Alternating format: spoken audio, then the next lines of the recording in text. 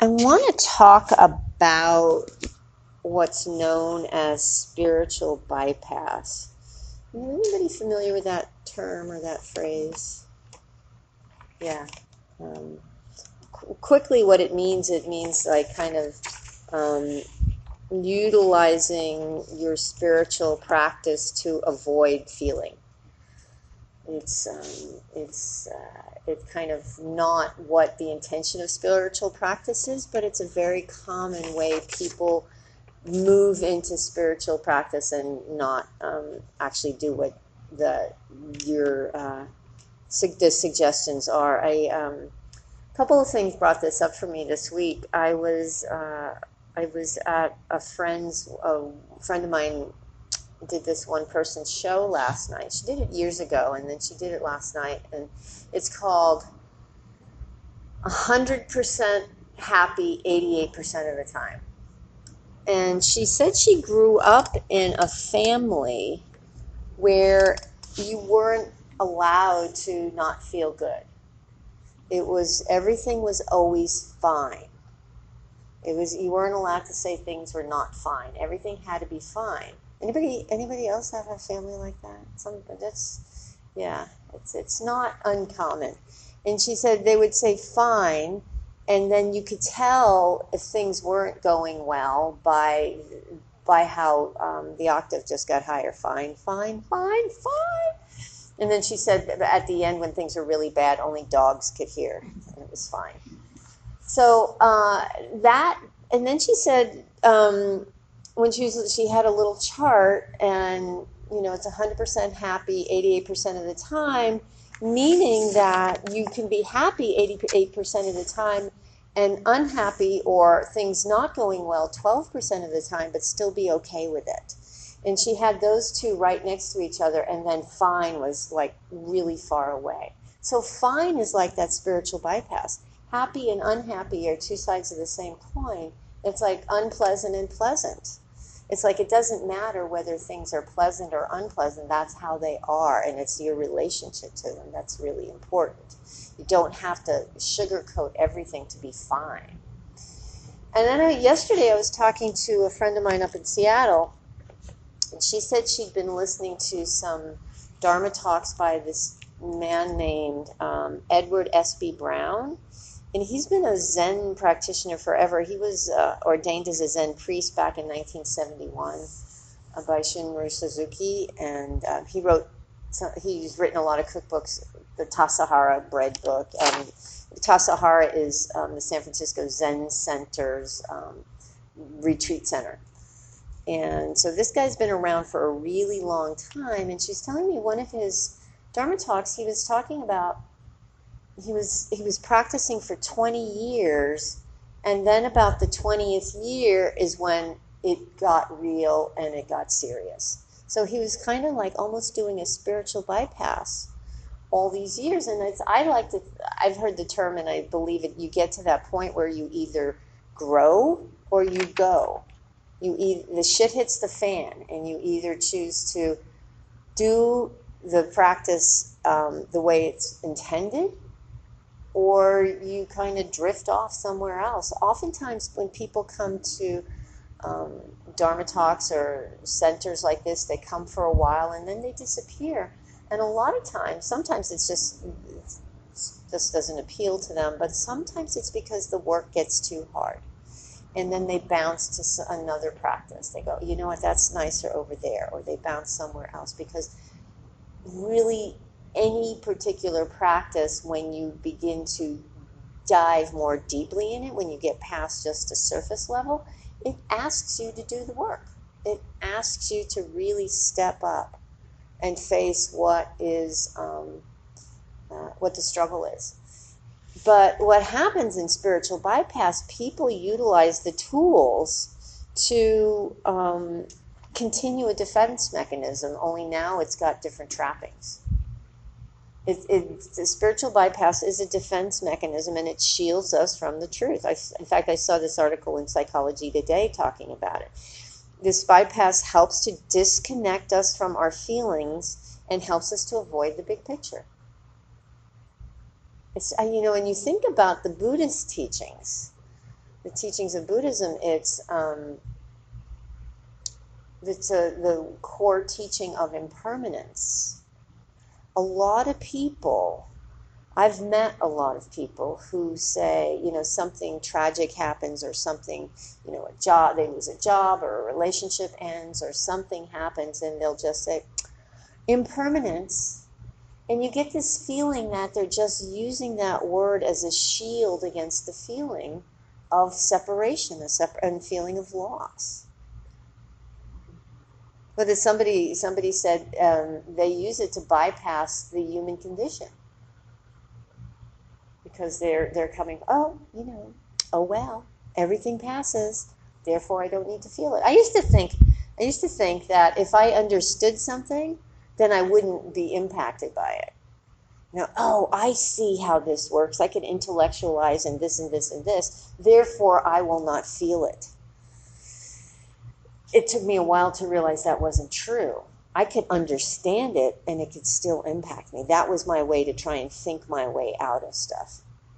So that's what spiritual bypass is. It's this focused on the outcome. The other thing I have is when I have people who call me, or one particular friend of mine who, when I talk to her and stuff's going on, she constantly ends every sentence with, "It's all good." And it's like, it might be all good, but back up from that, because she's focused on the outcome. It's all good. It's like, yeah, it's okay. And how are you feeling? Well, this is really bad, but it's all good. It's like I'm discounting the actual experience that I'm having. I'm discounting it because I have to get to the place of being good. Because that means I'm doing what I'm supposed to do. That means I understand these teachings. That means whatever it is we think it means. It's all good. It's all good. So that's part of this, and it's because we've come to this place where we think that anger or shame or anxiety or fear or any of these things that we feel, self-loathing, any of those core wounds that we have are not good. And that because we have dipped our toe into practice, it's not okay to feel them. This anger is bad. You shouldn't be feeling that. Don't let anybody know you're feeling angry. So what we have to do instead is reframe them saying, this stuff isn't bad. It just is. You can't help it if jealousy shows up. It's some old conditioning and old responses. It's your relationship to those experiences now that are important. I'm a baseball fan, and I don't know.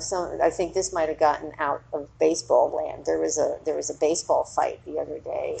Cincinnati Reds and the Pittsburgh Pirates were playing, and they've had some bad blood over the course of this season. And the Cincinnati Reds pitcher was on the mound, and I guess they were yelling at him from the dugout, and he just went charging into the dugout of the other team. And I was like, we've never seen anything. It's like one guy against 25, and then just the brawl just started. And it's like, so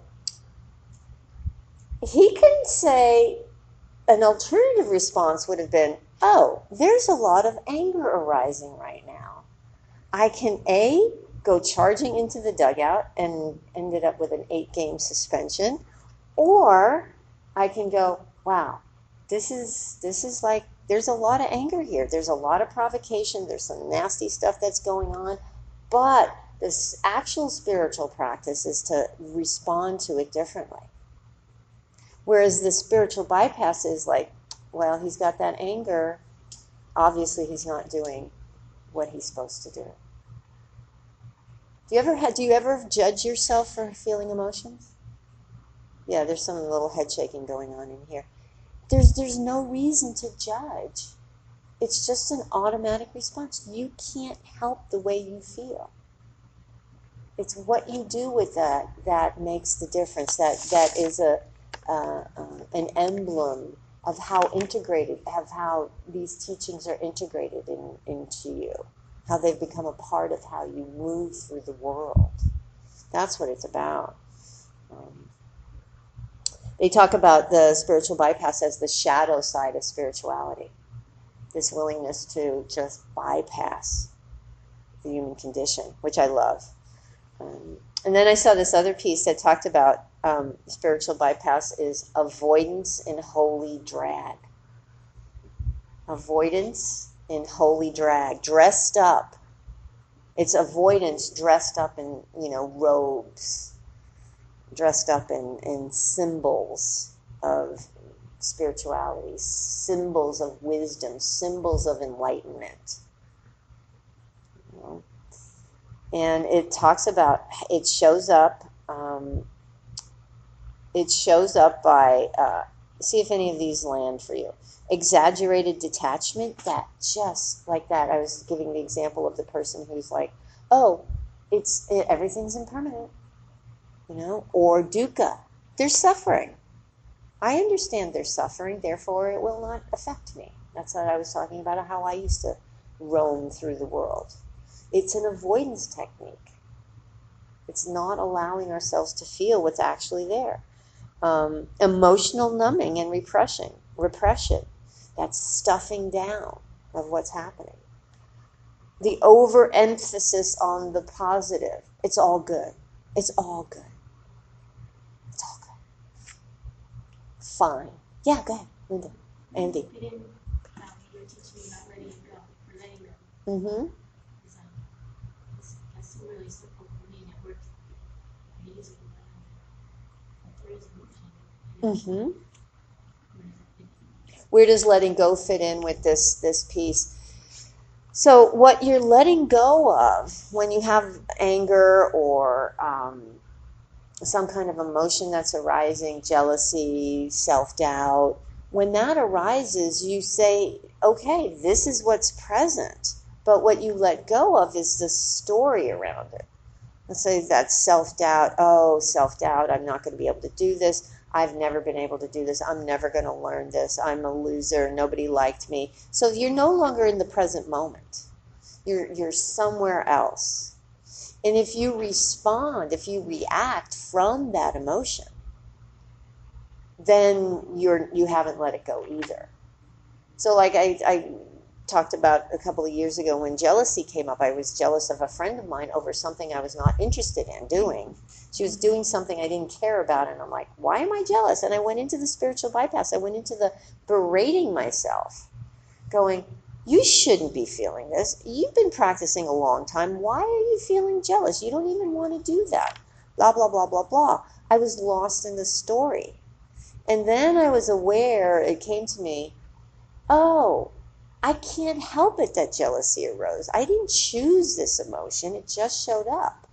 Those seeds of consciousness, as Thich Nhat Hanh calls them, were planted a long time ago. And the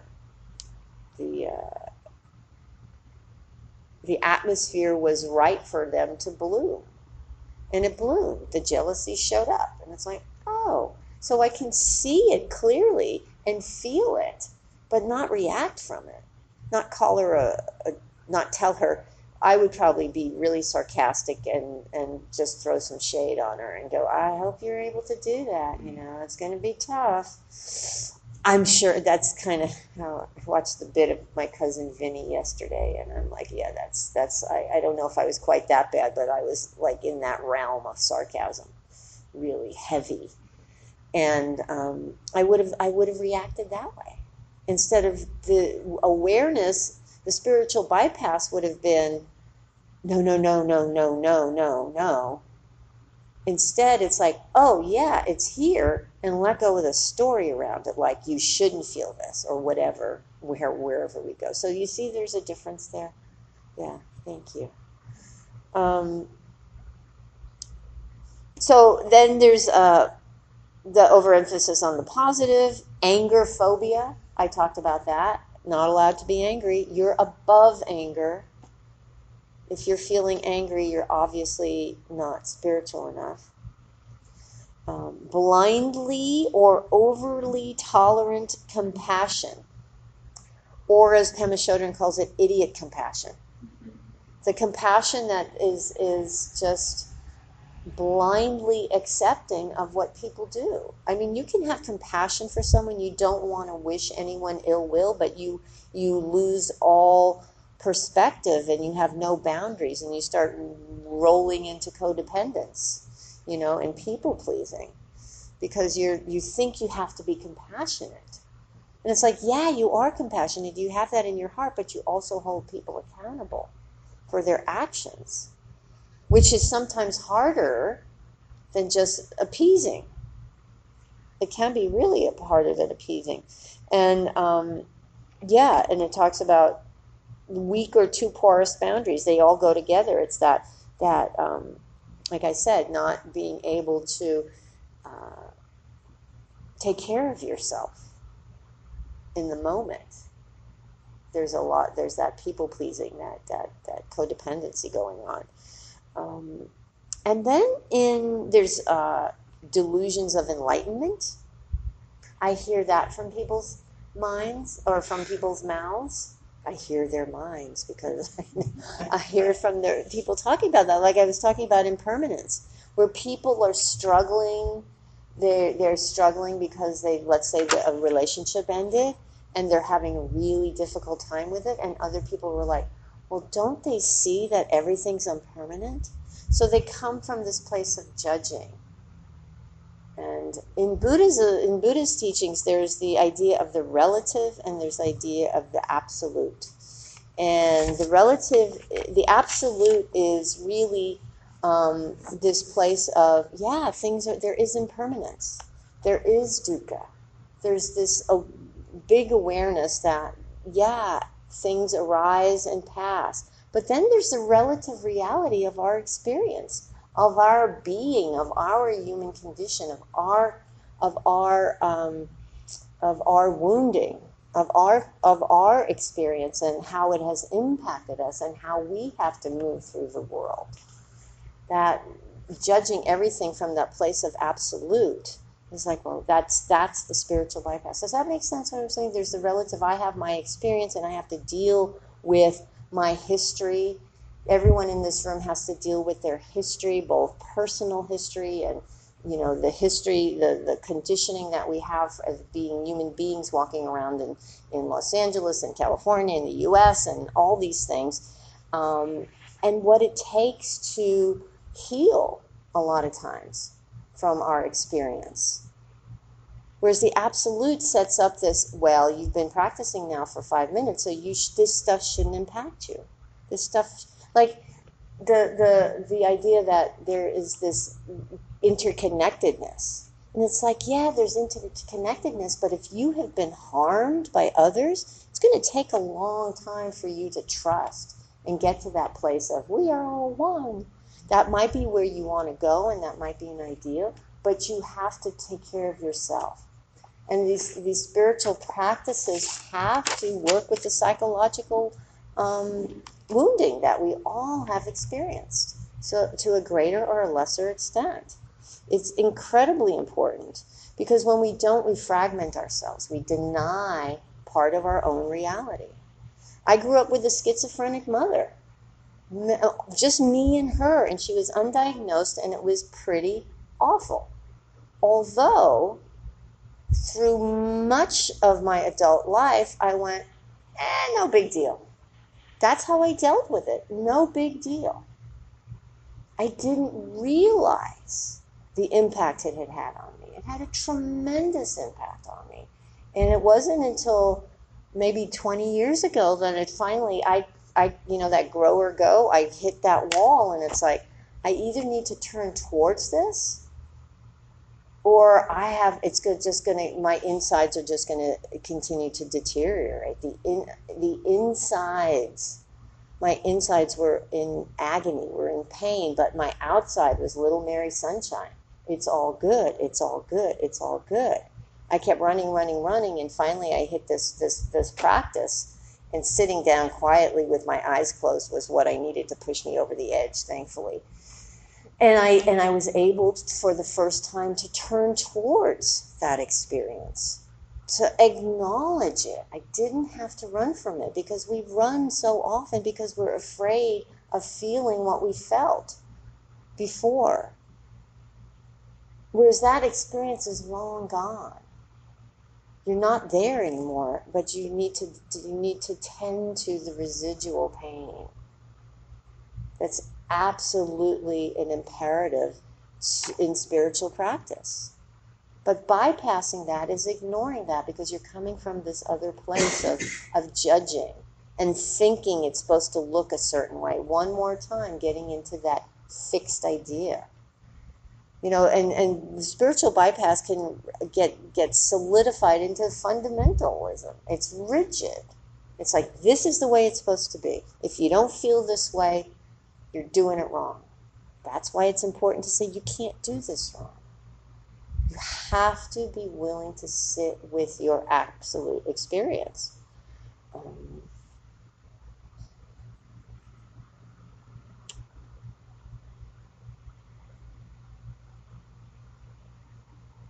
I'm looking at all these other notes about what spiritual bypassing is, and spiritual bypassing is confusing our emotions with something else, like confusing anger with aggression and ill will. And it's not. It's just anger. It's just anger. It's not aversion. If you go running into a dugout with a baseball bat in your hand, maybe that's aggression, but if you're just feeling it, it's not necessarily it. Spiritual bypass, overdone niceness. And Buddhist communities get a rap for that. At least American Buddhist communities get a bad rap for nobody can say anything real to each other, because they think, oh, wise speech. Wise speech means I can't, tell you you're not doing what you're supposed to do, that you're doing it wrong, that you need to shape up. That's not what it's about. Wise speech is also saying what needs to be said. It's telling someone when they're overstepping, their bounds. It's telling someone when they're not appropriate. It's really important to understand the difference of that. This overdone niceness can be deadly. Can absolutely be deadly. So to investigate that, I think it's also called enabling. When you let people to continue their unwise and unskillful behavior, because you have to, wise speech. It's like, no. We have to see, and again, with spiritual bypass, I've sounded kind of a little judgy in this talk tonight. So people who are caught up in spiritual bypass, we have to recognize that people are caught up in continuing their delusion. And so to be compassionate towards them as well, not to be, I'm better than you because I don't practice spiritual bypass and you do. So that's like getting caught up in that, just like doing the same thing you're pointing the finger at them at. There's this thing I saw, which I like, spiritual gaslighting, which is using spiritual concepts to manipulate another into questioning their own sanity, truth, or perception. I like that. That's that's a very similar kind of a thing, that what I talked about, what that feeling of enlightenment. I actually have met people who have said they are enlightened, and I always take a step back. It's always take a step back, and I'm like, okay, I'm glad for you. I mean, even the Dalai Lama doesn't say he's enlightened, so perhaps you have some wisdom. So, people get power hungry sometimes if they're put on pedestals, and you have to be cautious about how things unfold. And then, and as with any of these emotions that we don't deal with, if we don't deal with them, if we don't turn towards them, if we don't address them, they start leaking out over here and leaking out over there. We show inappropriate behavior left and right, driven by these things where this shadow that we're not willing to look at. It's really important. It can cause so much damage. It can cause so much harm. I know a lot of the harm I have caused in my life is because I was in this place of trying to get somewhere, actually trying to avoid there and get there, be safe, be okay, but not knowing how to do it, stamping down on anything that I thought might be dangerous and just wreaking a little bit of havoc here and there and causing some harm. Unintentional, it was all self-preservation, but it's because we're not looking at, or because I didn't look at these things that I didn't want to look at for a really long time. So what we need to do is to investigate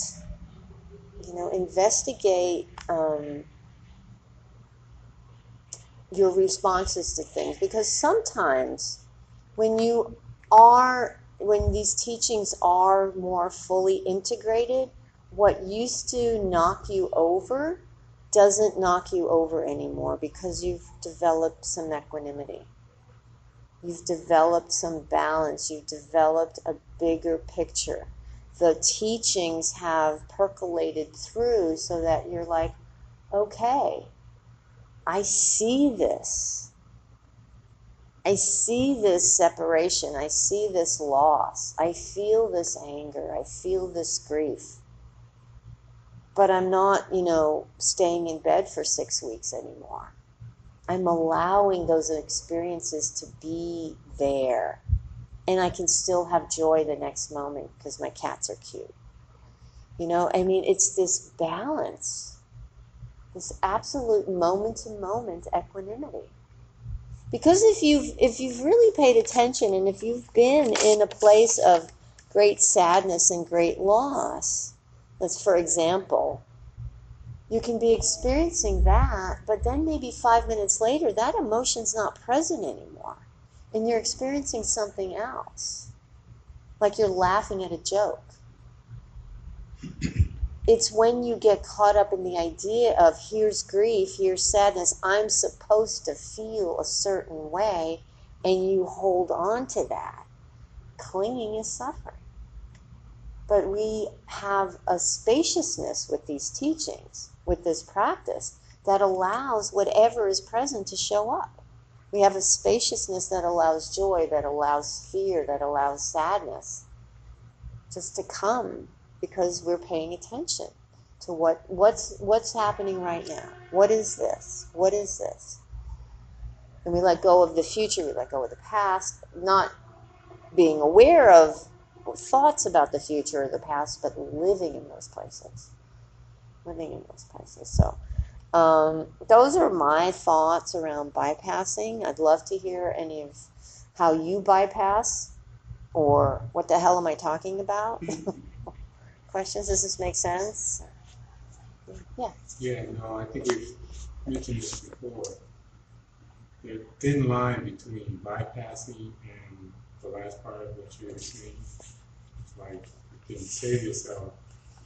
I think I've reached a point where I can understand that feeling, see it, and move on and do something else, or like you said, maybe laugh.